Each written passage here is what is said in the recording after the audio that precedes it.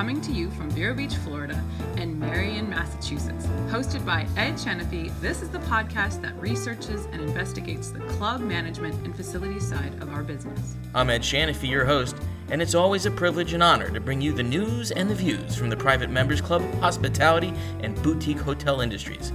This week, our guest is Natalie Wilson, who is head of food and beverage at the illustrious Nassau Club in Princeton, New Jersey. Natalie has been a part of teams at Stanwich Club in Greenwich, Connecticut, and other wonderful private members clubs from New Mexico to New Jersey, where she was most recently general manager and chief operating officer at Suburban Golf Club. Natalie takes us through how she handles a club the size of Nassau, where she has 1,100 member families, almost half of them non-resident, and almost half rarely ever actually use the club.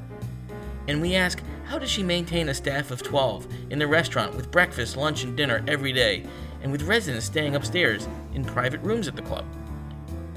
Natalie takes us on a journey of all her jobs and her searches, and she believes that search firms, as they are slowly consolidating, are actually hurting clubs in the recruitment process and not really adept at finding local or national talent. She believes it's more important for the executive search firms to get the next search at that particular private members club rather than get the right talent and right person for the job at hand. Finally, I ask, what are the top 3 things Natalie does to enhance the membership experience for her members at the Nassau Club? How does she make a big old encumbered house in Princeton feel like a second home to all her members? Before I bring Natalie on the line, I'd like to let you know that we here at BeyondTheBaselines.com have been hard at work this winter, realizing our goal to establish a mentoring and educational website that will be launching soon. The Institute of Club Directors will be coming to you this spring. We'll keep you posted on the launch date and let you know how to join the forum, which we know will be a leading industry tool in years to come. In the meantime, if you have any questions or concerns for us about your club or your facility, don't hesitate to reach out anytime. Give us a call here at the office on 508-538-1288 or email us at beyondthebaselines@gmail.com. As always, you can always visit our website at www.beyondthebaselines.com. But now, without any further ado, here's the food and beverage director of one of the most prestigious eating clubs and a sort of private members bed and breakfast in all the country at Princeton's Nassau Club. Here's Natalie Wilson.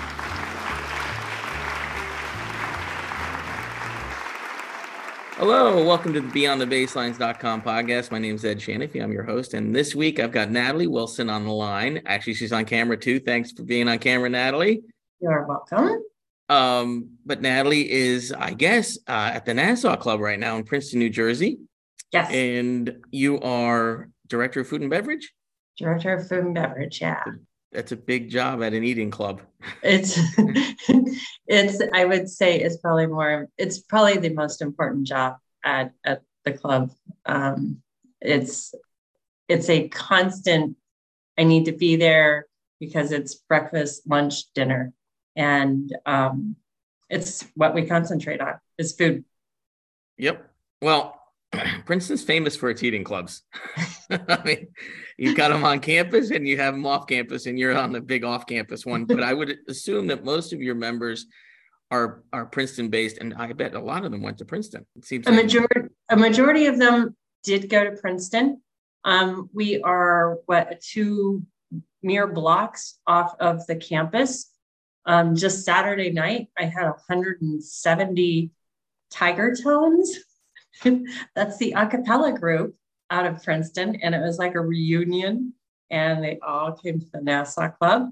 There are tigers everywhere, like tiger prints, tiger paintings, tiger figurines, everywhere throughout the club. So it's very associated with Princeton. A lot of the faculty, graduates, alumni, like they're all part of Nassau.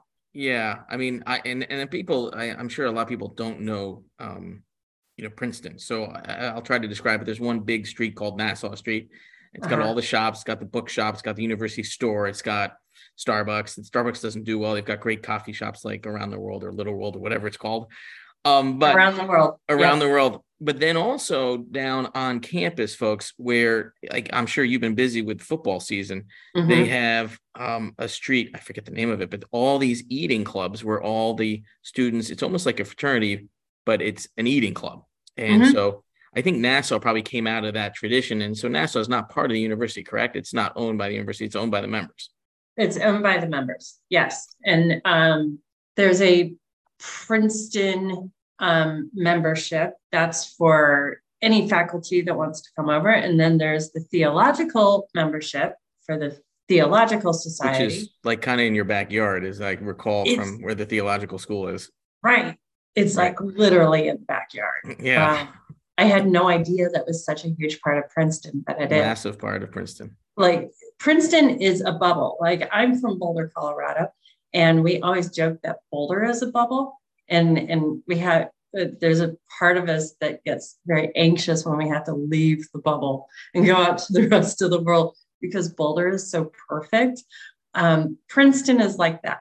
Like when I have to leave Princeton, it's like, oh, I have to go, like out on Route 1 and deal with the turnpike. Come on. Right. So like the rest of New Jersey. One of my members described it best. He's like, you'll understand that Princeton is basically the Vatican of New Jersey. I was like, it is. Totally. It is a beautiful town, beautiful people too. I love Princeton. Spent a lot of time there. We manage a club there. I had a girlfriend that went to college there. So I spent a lot of time in my days at Princeton, and it's a wonderful place. Although I'd never been to the Nassau Club until recently, and I had dinner there before your time. When were you there? I was there last December. I went there twice, maybe 3 times. I had dinner with my family there one time, and then one night I met members from the club, Pretty Brook, which we manage, and I hung out afterwards and played piano in the back for the staff, and they started dancing. It was kind of fun. Oh my gosh. I don't know if the piano's still there. It's in the hallway on the right as you go back through. Yeah. And that sounds like a very Nassau Club thing to happen. Yeah, I kind of sat down. It was right there. I just started tinkling the ivories. We have over 1,100 members altogether. Maybe 600 of those are non-resident. And we will see these people like once a year. And then the rest of them are all residents. It's really impressive. That's a great question because, in management, all of us are taught, even starting as a tennis pro, when I first did my certification, you have to call the person that you're giving the lesson to. You have to say their name 6 times. And then when you get higher up and you become a department head, GMs want you and the members expect to be called by their names, Mr. and Mrs. So-and-so, Mr. and Mrs. So-and-so. It must be tough when you have 600 members that you don't see all the time and you're new, obviously. Don't know if they're coming in more regularly. Did you concentrate on the membership book and take that under your wing when you started work there at the Nassau Club? It's impossible. Yeah, yes. I would think. To answer your question, yes. I keep the membership list at my podium and at my desk. The funny thing is there are crossover members. I have 2 members who are also members at the Stanwich Club. So that was easy for me, which is my former club. We should know that Stanwich was your former club where you were the food and beverage manager. Yep. Yep. And so that was easy. But it's the everyday people. Like when I say everyday people, they are everyday people. And I see them, 5 times a week. So you get to know the membership really well. It's always good to see you, sir. That's right. It's a good way out, right? Hey, it's my. I dislike it so much when I can't remember somebody's name. It's like, gosh, Ed, you should know it. You should know it. You should know it. But I can't know everybody. No.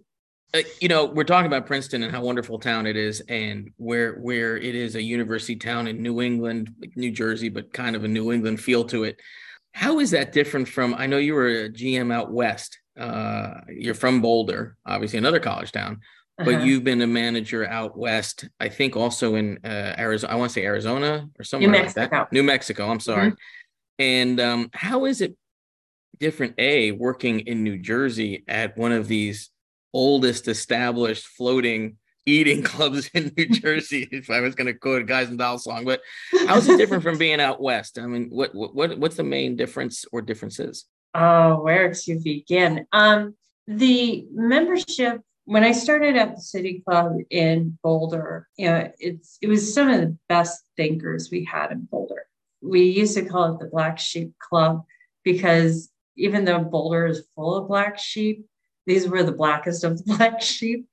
And it's where everybody was accepted and And we, a lot of startups, a lot of entrepreneurs, people who just didn't fit in the mold, right? And what a terrific place to start your career, because you're exposed to kind of the crazy personalities, crazy in a good way. Like they outside the box. Yeah, they're so outside the box. And they're the people that don't sleep. But these are also the people who are just changing their industries on a daily basis. And then I went to New Mexico. That was going back in time, because it's very old boy, but like Western old boy. And there's a difference between the old boys club out east and the old boys club out west. Like, these are the guys who think putting on cowboy boots, that's dressing up. Right. So it's a lot more laid back out west. They, I had somebody who owns one of the largest oil fields in Texas. And he looked like he just came off of the Grateful Dead circuit. And he would land by helicopter, but you would never know it. And did he play golf? I mean, he was a golfer? Yeah, he was a golfer. Okay. And he threw like this huge party on Labor Day weekend, and he'd invite 100 people, and that's what they would do. But you come out here, member guest, whole nother level of member guest. My first member guest at Stanwich, it was a very proper party. Like, it got out of control, but in a refined sort of way. In a cocktail party type of way. Right. And so it's not a stodginess, but it's more civilized out here. Like, out west, anything goes, and what happens there stays there. Here, right. Everyone's always on their best behavior. It's the same here. I go back and forth between Florida and New England. So I'm up in the Massachusetts, Buzzards Bay, Cape Cod Vineyard. I've been up there for 11 years now. So it's like that up there. Down here, it's like Schaefer, the beer to have when you're having more than one. I mean, they're just kind of, different down here, more laid back. Even the New Englanders that come down are affected in a way by the big Grove owners who own most of the town and are also members of the club. So I get where you're coming from. And I didn't know if that happened out west, and now I know. And, talking about city clubs, and it's funny now, the CMAA is actually, and the Platinum Clubs of America are actually subdividing. They've got the country clubs. I think soon to be divided will be country clubs and then residential clubs, or, where you live on campus. And then they've got yacht clubs now, and now they've got city clubs. And I mean, like the Detroit club is, I think, always the top of the list. Right. Detroit Athletic. Yeah. And the New York Athletic is up there. And, the Harvard Club up in Boston, the University Union Club League in New York. in Philly. League. Yeah, exactly. So what do you think about the city clubs? Is there a different vibe because there are sports, obviously there's squash, there's tennis sometimes, but what's the general vibe? Is it really revolve around food? And that's what I'm coming to. And the question is, do you think it's more onus on you as a food and beverage director at a city club or at a club like the Nassau Club than it is at a country club where you have other amenities? How do you feel about that? I think the food and the beverage is secondary. Like, people come to a city club for community, and it is solely dependent on conversation, right? Like, and for someone like me, I love that. I don't need to hear about your golf game again. The conversations that happen in city clubs, that's what it's about. And they order food and they order drinks. But this is a conversation they could have at a coffee shop. They could have it anywhere. This gives them privacy. It gives them a quiet space. It gives them exclusivity, right? Which is kind of what a lot of people are wanting. Truly, it's all about community. Like, city clubs depend on that community. And so you have to create that. You have to create that experience. Well, I wish I could say that. I get nervous. When I'm at a tennis club and I'm the director of tennis, I'm nervous because that's the only reason those people are there is for tennis. But right. I guess you're right about the community. Now, what's funny about my tennis club is people don't stick around and chit chat. We don't have a restaurant really. So we're kind of lucky they kind of leave. But I'm loving that you're not that, you don't feel that much pressure at a city No. club. If people aren't, we joke, because I spent plenty of time in restaurants as well. We used to joke, we call them campers, right? The people who just sit at the table. And it's like, oh, go put the KOA sign above that table because they're staying the night. I get worried if my tables aren't camping, if they are in and out. Like, don't you aren't you supposed to give them really bad coffee to get them out? Isn't that the deal? Isn't that you start cleaning up around them and start rolling the tables away. Right. I mean, I hate when food and beverage directors start rolling the tables. I mean, I think it's so rude. I hope you've never done that. I'm sure you haven't. No, I can't imagine it. I can't imagine it. Nassau or Stanwich Club. Look, watch out. We're rolling the tables up. You got to get out. Now, at Stanwich Club, we did have a couple, and they would know who they are, where we started throwing on the lights, It's like, okay, it's 1 o'clock in the morning. Like, yeah. Go home. Yeah. Here come the theater lights and the spot's on you. That's funny. Beyond the Baselines is the leading executive search firm for private members clubs and boutique resorts. From the kitchens to the courts, the practice tees to the waterfront, Beyond the Baselines is your partner to find the best-in-class employees for your club, facility, or resort. Whether you are a member-owned club or a corporate hotel entity, we are the specialists for you in elite hospitality. It's not just the members that should feel loyalty to their club. It's the sense of loyalty combined with the pride of offering superior service and hospitality in every worker that makes a good club that much better. So find that right candidate with us today. Call us today at 508-538-1288. That's 508-538-1288. Or visit us on the web at beyondthebaselines.com. So let me ask you the difference between a country club then and like from Stanwich, which is the same genre of member. Obviously your GM, and I know your GM up at Stanwich. I don't know your GM that well at Princeton. Obviously, your GM has a much more day-to-day contact with you at a city club, because the GM at Stanwich, Guy D'Ambrosio, he would be dealing with golf, agronomy, superintendent, greens committee, paddle committee, tennis committee, bowls or whatever. They have all that up there, croquet, I think. So tell me, is it harder in a way to have a manager much more? I'm not going to say that someone's in your face more, but they're going to obviously be there more. Is it more difficult, or is it how did you manage that? Being a GM, as I was, I kind of like to run my own show. And Guy at Stanwich, there would be days like I knew he was there. I just wouldn't see him because he's got a million other things going on.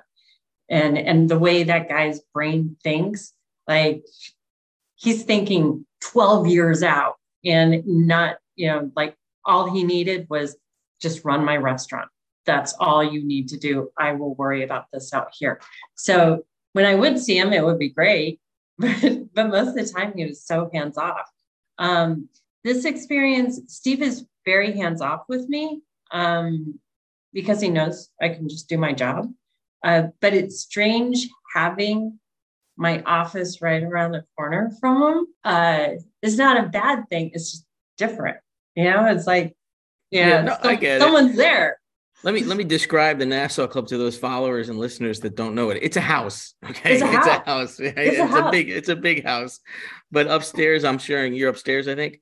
No, so all of our offices are on the lower level. Okay. And my office is like the biggest office, but now I know why no one wants to sit in there, because there's no heat in there. so I have like these massive, space heaters going. That's why no one took that office. But 8 feet away from him, and I can hear everything that's happening in that office. And so it's just different, Yep, I get it. But he lets me run my show. Like I have carte blanche on how I run my dining room, how I run my wine list, how I run the bistro. Like I have carte blanche, and he rarely questions what I'm doing. No, I get the issue of being too close. My GM up north, she and I actually share an office, and they built it for us, and it's great. But at some points, both she and I get up with our computers and go into the kitchen and just put our earphones on, because someone's going to come in and interrupt me, that interrupts the GM, or vice versa. And so it's very difficult because you do hear everything that goes on, and then it gets a little tough when discipline has to happen or something like that, and someone's got to get up and leave. And anyhow, I get where you're coming from. When I had an interview at another club, and I think you know which one it was, they showed me the office where I would be. And it was a great office. It was a great office. And he said, and your assistant would sit there. And there was a desk in my office. And I'm like, oh, hell no. Right. I don't share my office. Are you kidding me? Yeah. I mean, that's the same thing I say when the clubs in the summer will sometimes say, hey, Ed, as director, you're going to have to house your pros, and maybe they live with you. I'm like, I'm not seeing, no one's coming to my house in the summer. That's the last thing I want to see, someone have to work with 24/7 back in the house, Right. And I don't share an office with them either. But, speaking of the house and being in a house working, take us through a day, because you started the whole podcast saying breakfast, lunch, and dinner. How many covers for breakfast? Obviously, on a Saturday when there's a Princeton football game, there's a ton of covers probably. Lunch, how do you maintain a staff? How do you not avoid burnout? I mean, that's 3 servings a day. It's like a hotel almost. And I think it is a hotel because I think you have rooms upstairs. Right. It is a hotel. So what's crazy about that is like the 3rd floor for the hotel. I mean, it's an Airbnb, or not an Airbnb, but like a bed and breakfast setting, like I don't even think there are TVs in the room, but some of them don't even have private bathrooms. Places booked every single weekend, and they don't care. There's no elevator going up to the 3rd floor. You have like pretty old Princeton people like lugging their luggage up the floors. It's funny, but breakfast can honestly be anywhere from 5 people to like 40. You never know, because people don't book reservations for breakfast. Yesterday for lunch, I ended up with maybe 80 covers. And for a Tuesday afternoon, that's a lot of covers. That's a lot. And then, dinner, I can have all of my private rooms sold out. And so I'm looking at, a good 150 people, plus my dining room, plus my bistro. So any given night, I can do over 200 covers.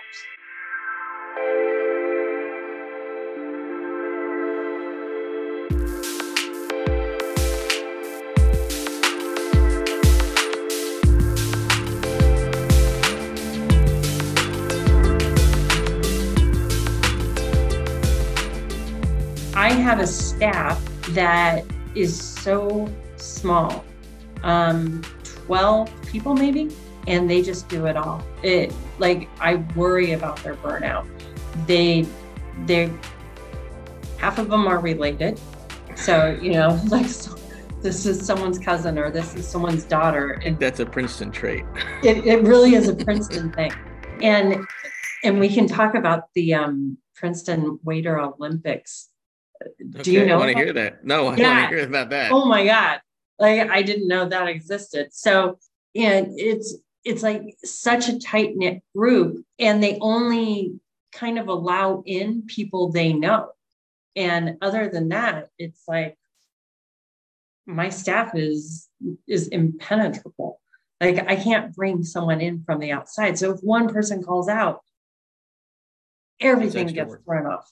Everything gets thrown off. But we served 170 people the other night with 6 people. We call fantastic. them. Yeah. Yeah. They work so hard. I mean, you have 2 bars there, don't you? You have 2 bars. Yeah. I mean, with 12 staff, I mean, how do you do that? And I will ask you this. I had dinner there last December with my family, and in the middle of dinner, we were talking to your predecessor, and he said, Mr. Shanfy, and he got my name right. I couldn't believe it. Mr. Shanfy, I have to go. And I said, what's up? And he goes, oh, there's a leak in the shower upstairs. So he's like the captain on duty as well for the rooms upstairs. Have you had an issue like that too, where you've had to like get pulled away because there's something wrong with the rooms upstairs? Well, I got pulled away the other day because someone was stuck in the elevator. There you go. Same thing. Because it's an old house.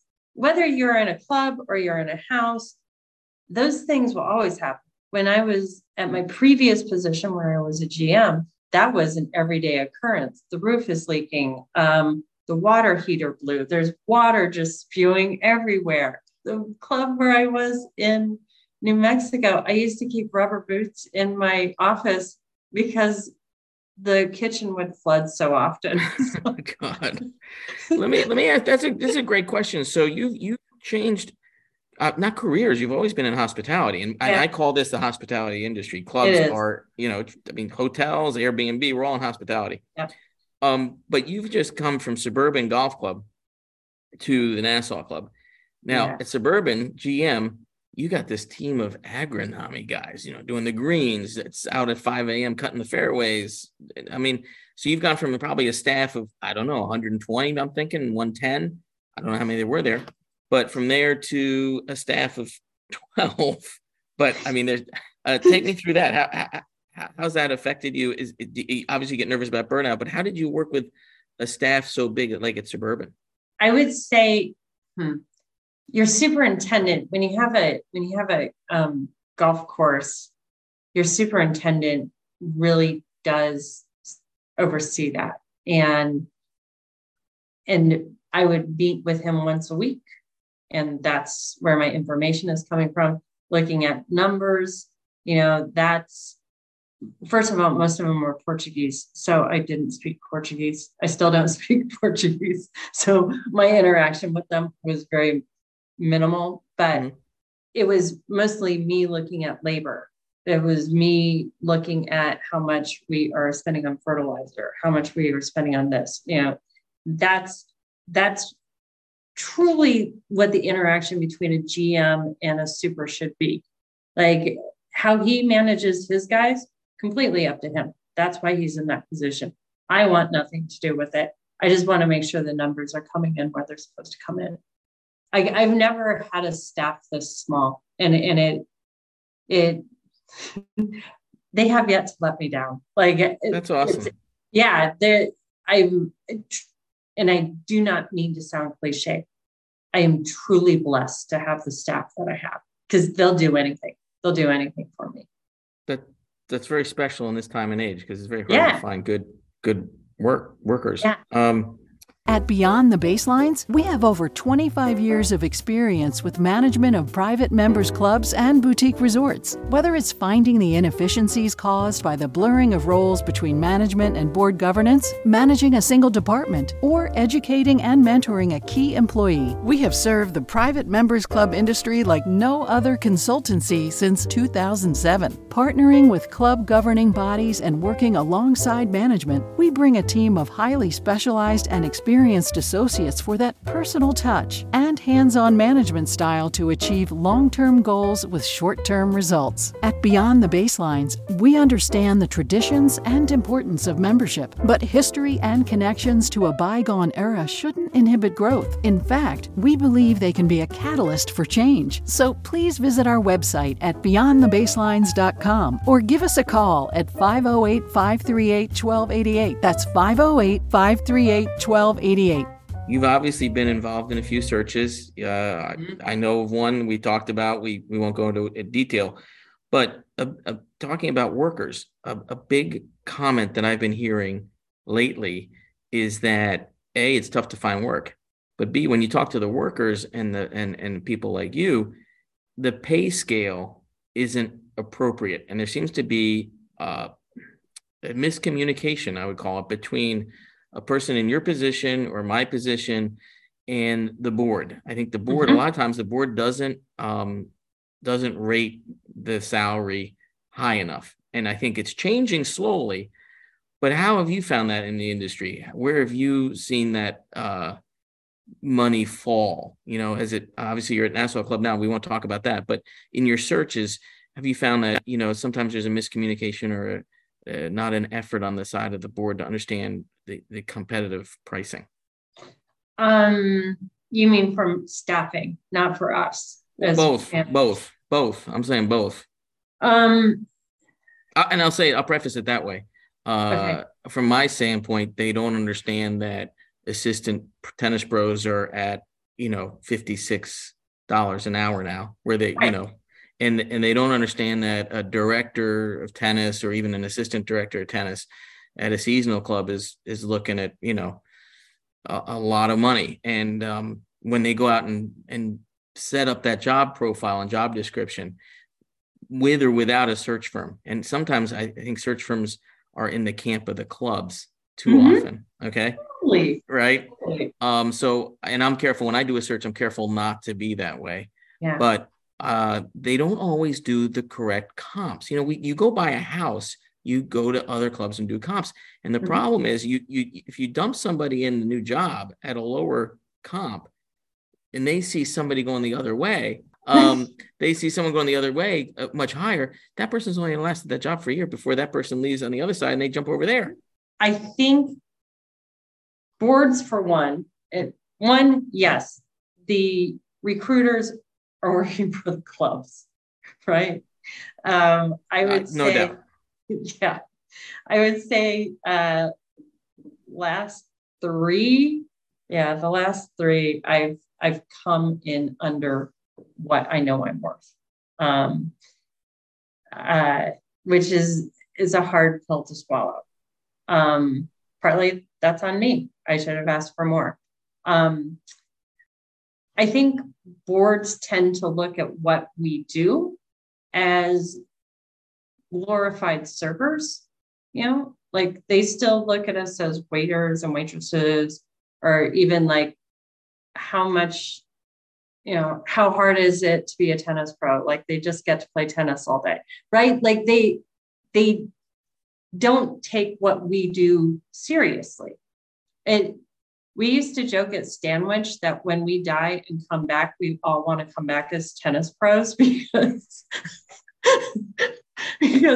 our tennis pro at Stanwich, like he made so much money, and we're like, how does he make that much? We're all coming back as tennis pros.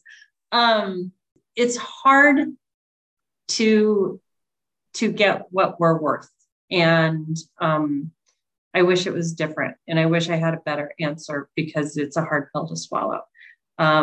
Just when I think I'm making headway, I kind of have to swallow another pill to get a better position. You know what I mean? I don't know if that answers your question, but It's tricky, right? Like I should easily be making $40,000, $50,000 more than I do. Like, if we look at the economy, if we look at where we live, like Princeton, not a cheap place to live, right? Like for us to just be able to live comfortably, yeah, I should be making more. And I know the club has more.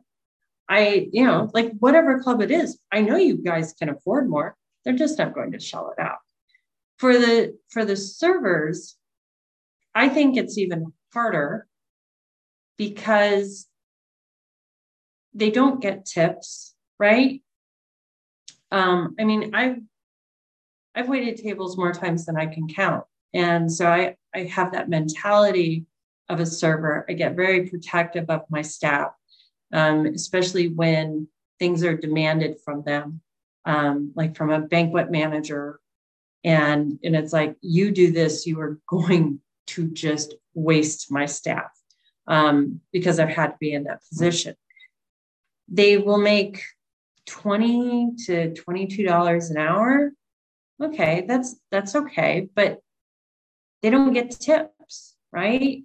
And in clubs, like we don't tip them. No tip in clubs, right? Right. No gratuity at the end of the season, but that Right. never adds up to what you would have had through the year.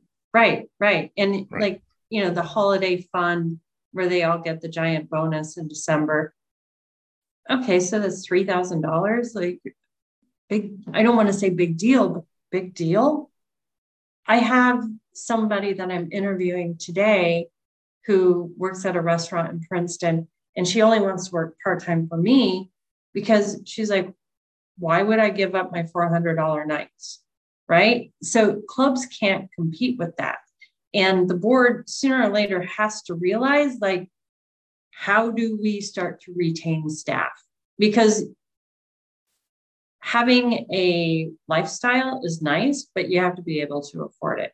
They're like, oh, but they don't have to work late nights. They get insurance. They get this, yeah, but they still need money. Yeah. It's funny. I've been interviewing to do another search. And the club is owned by a company, and that GM, it's so different because that GM, I said, I think this is what, this director should make. And they said, add 10K. And I said, we need add 10K. And they said, because we don't offer health. And, boards of member-owned properties don't think about that. I've never been in a meeting where they say offer another 5 or 10K because this person's on a family. They're bringing a family in for health. And those are the things, that come up in those conversations where a search firm is on the side of the club. And I think that's holding back in a lot of ways the salaries and the pay scales for a lot of people in the industry, in the private members group industry. So it's interesting that you have the same feeling. You've gone through a few searches in your day. I've run a few searches in my day, and I find that out.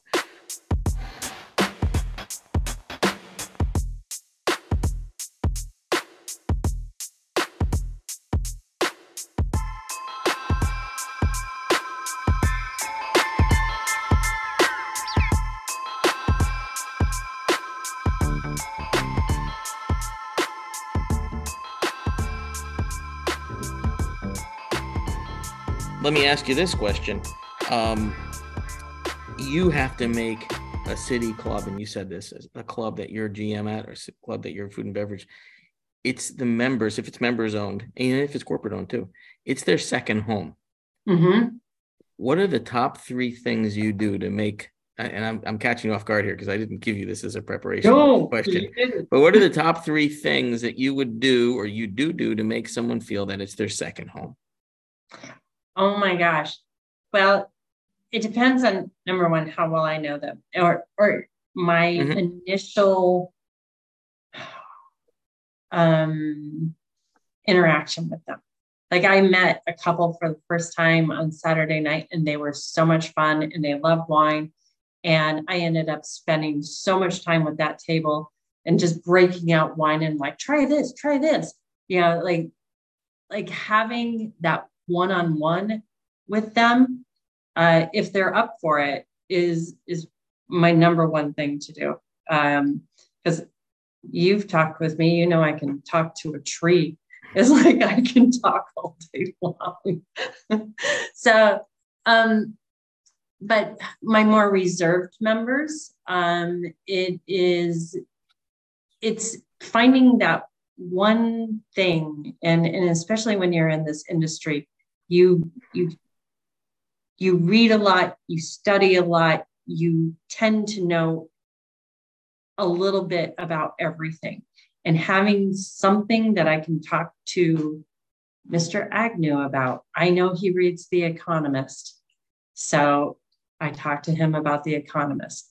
It's picking those the little things that I know will show that I actually care about you. I remember you.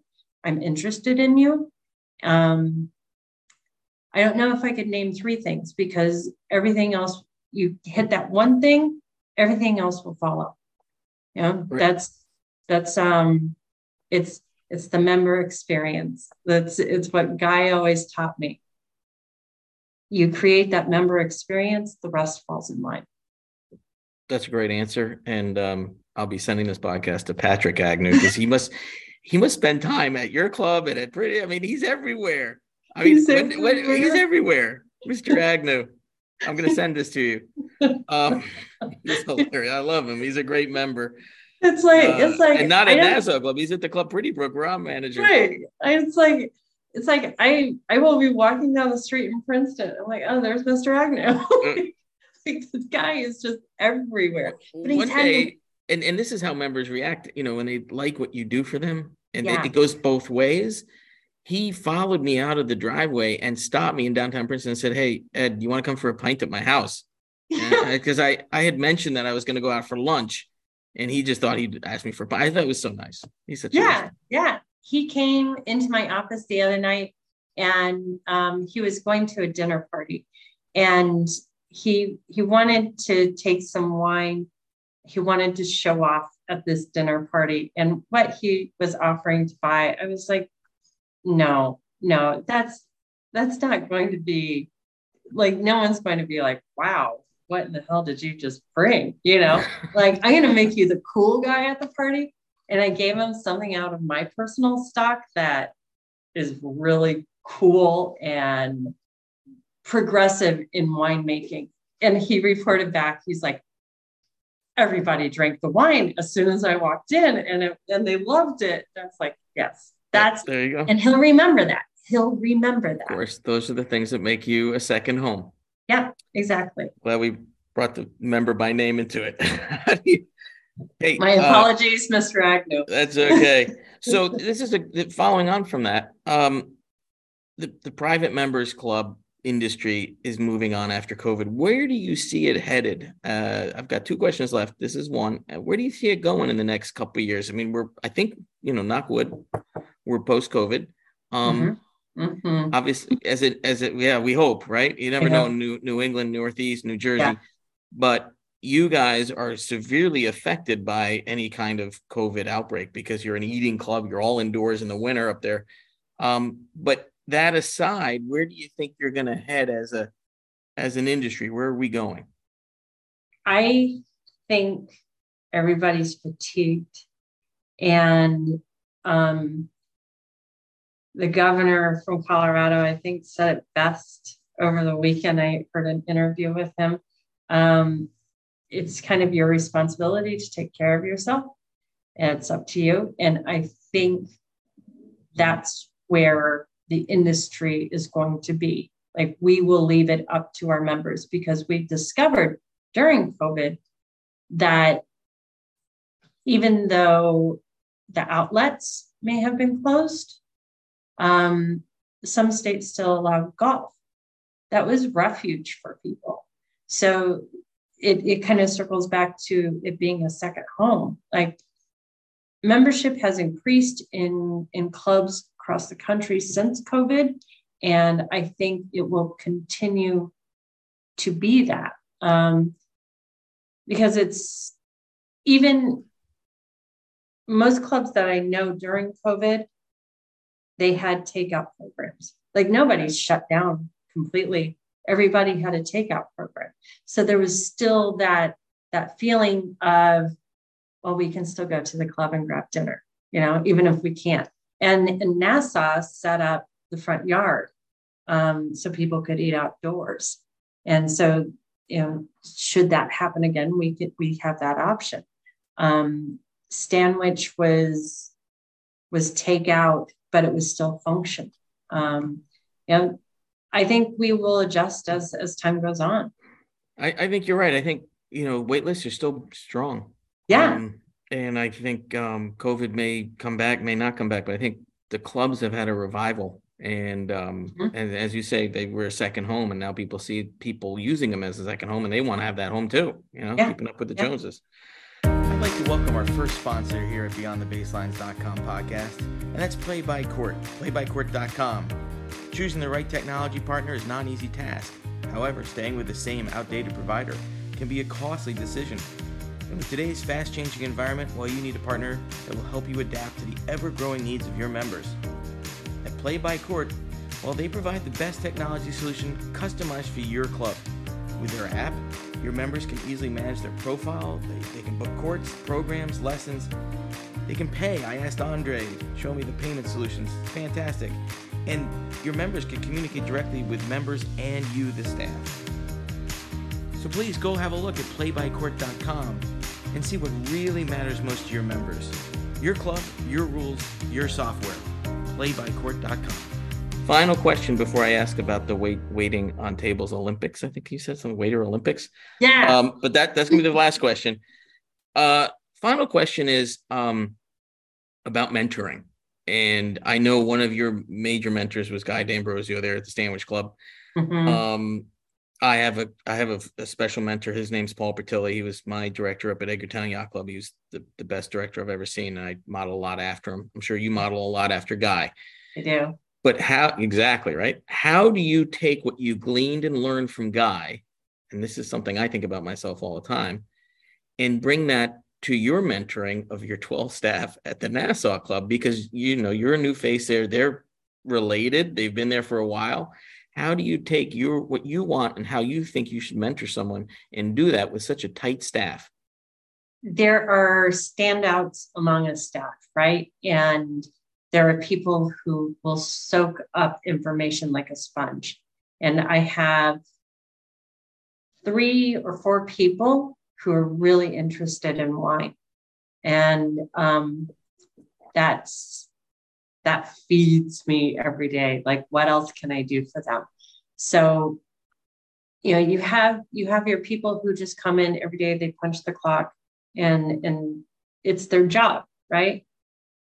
You grab on to those who really want to learn, and you lead by example, which is what Guy did. You be that presence for them, and you constantly are feeding them. It's the other day, and I don't even know if anyone took it, but I broke down all of the AVAs in California and with their soil types and the type of varietals they grow in each AVA. And it's like, here's information. We'll drink and we'll talk about all this next week. Yeah, it's if they just grab a hold of like an eighth of that information, that's terrific. That's terrific. I mean, I always call Stanwich the boot camp. Like, if you want to go learn how to be a GM, how to throw an event, how to throw a member guest, anything, go to Stanwich and spend the weekend there, and you will not come out the same person. I try to do that every single day. It's like, what little bit of information can I throw at my staff that someone will grab it? Someone will grab it. And great answer. My hat off to Guy. He is, there's a good spot in my heart for Guy. Yeah, I've got the same for Paul Pertilli. It's I call him once in a while when I'm stumped. I still give Paul a call up there on the 508 number and say, "Hey, Paul, I got one for you here." Okay. I'm sure you do the same with Guy. So this is it's truly a horrible story, and I probably shouldn't even tell it. But when I was at Suburban and I just left Stanwich, and Guy and I would talk probably about every other week, and I had a caddy die while he was at the club. And my first thing I did was like, call Guy. He didn't answer. So I start texting him, and I was like, "You didn't cover this in boot camp. Like, what the hell am I supposed to do?" Come to find out, he's with Corey Chow dining somewhere in New York City. And I was like, oh my God, like, that's great, Guy. What do I do? Right. Didn't cover this in boot camp. So yeah, those mentors are the best. And your position now, you are a mentor, and we have to always remember that. As you say, every day we have to remember that and offer that tidbit or that bit of advice, or make sure that they realize what you're doing so that they can go do it when they leave. Mm-hmm. Mm-hmm. So to finish off, I want to go back to a nice happy subject, which is the Waiter Olympics in Princeton. Could you please explain what that is and how it works and what's involved? Well, I do know that this was pre-COVID, and I would like to see it return. So Palmer Square, right? Nassau Inn, isn't that the Nassau Inn right there, Palmer Square, the big tree? Like when you're going down Nassau, mm-hmm. and where the big German building is that has the Hamilton jeweler there? Yeah, turn left there, yeah. Yeah, so you go down in there, and that's the square. Right. Well, there are hills that go up and down the square. They would have the waiters, and waiters have been at restaurants in Princeton for like 20 years, like they don't leave their jobs. So in the spring, they would pack trays full of martini glasses, fill them up, and they would have these guys race around the square. You couldn't spill anything. You had to finish with your tray intact. And like most of my servers have competed in this and they love it. And I'm looking at them like, I would be a nervous wreck. Like, I know I can wait tables, but oh my God, I would be a nervous wreck. They haven't done it since COVID. And so I'm interested to see if they'll bring it back. Comes back. Yeah, which it should, because like they all love it. They all love it, which is kind of crazy. I'll have to say, next time I walk into Witherspoon's, I'm going to see who's done it. Like, have you done the Waiters Olympics? Yeah. I'm going over to Agricola or whatever that place is on that street. I'm going over. That's hilarious. Yeah. One of my servers said, I made it a quarter of the way through. Most of my glasses ended up falling off the tray. I just dropped the tray and said, the hell with it. I'm not doing it. There are some hills, like there's steps and hills. Yeah. I have to explain that there's like, it's a big square too, and it's got a building in the middle. It's like, and it's a big square. It's a big square. And there are benches, there are poles, like it's an old city. There's monuments in there too. I think there's a couple monuments with like lions and trees and stuff. There's the weird tiger that sits in the middle. Weird tiger. That's what I'm thinking. It's a tiger, not a lion. Excuse me. I'm never going to be allowed back in Princeton if I call it a lion. It's the Princeton Tigers. Well, I may not be either after I just called it the weird tigers. So. Right. And you called out a member. Anyhow, Natalie. Great to have you on the podcast. As always, great to see you. And we wish you the best up there in Princeton. I know it's getting cold. Yeah. You need a vacation, come on down to Florida. We could always use some help with food and beverage wherever I am. But it's great to see you and great to see you succeeding. I've known you now a couple years. And thanks for your time today. And thanks for all you do in the industry. Well, thank you. It's always good to see you too. And you still owe me the name for a tennis pro. I will give you a tennis pro in Princeton. All right. Yes. Okay. Thanks so much. Thanks. See you later. Bye. Bye. Thank you for listening to BeyondTheBaselines.com podcast. It's a pleasure bringing you each week's news and views and great guests from our tennis, fitness, and country club industries. You can always reach the team here at BeyondTheBaselines@gmail.com or on the phone at 508-538-1288. Please do visit our website at www.beyondthebaselines.com, which is updated regularly with even more information for you, your club, or your facility. See you again soon.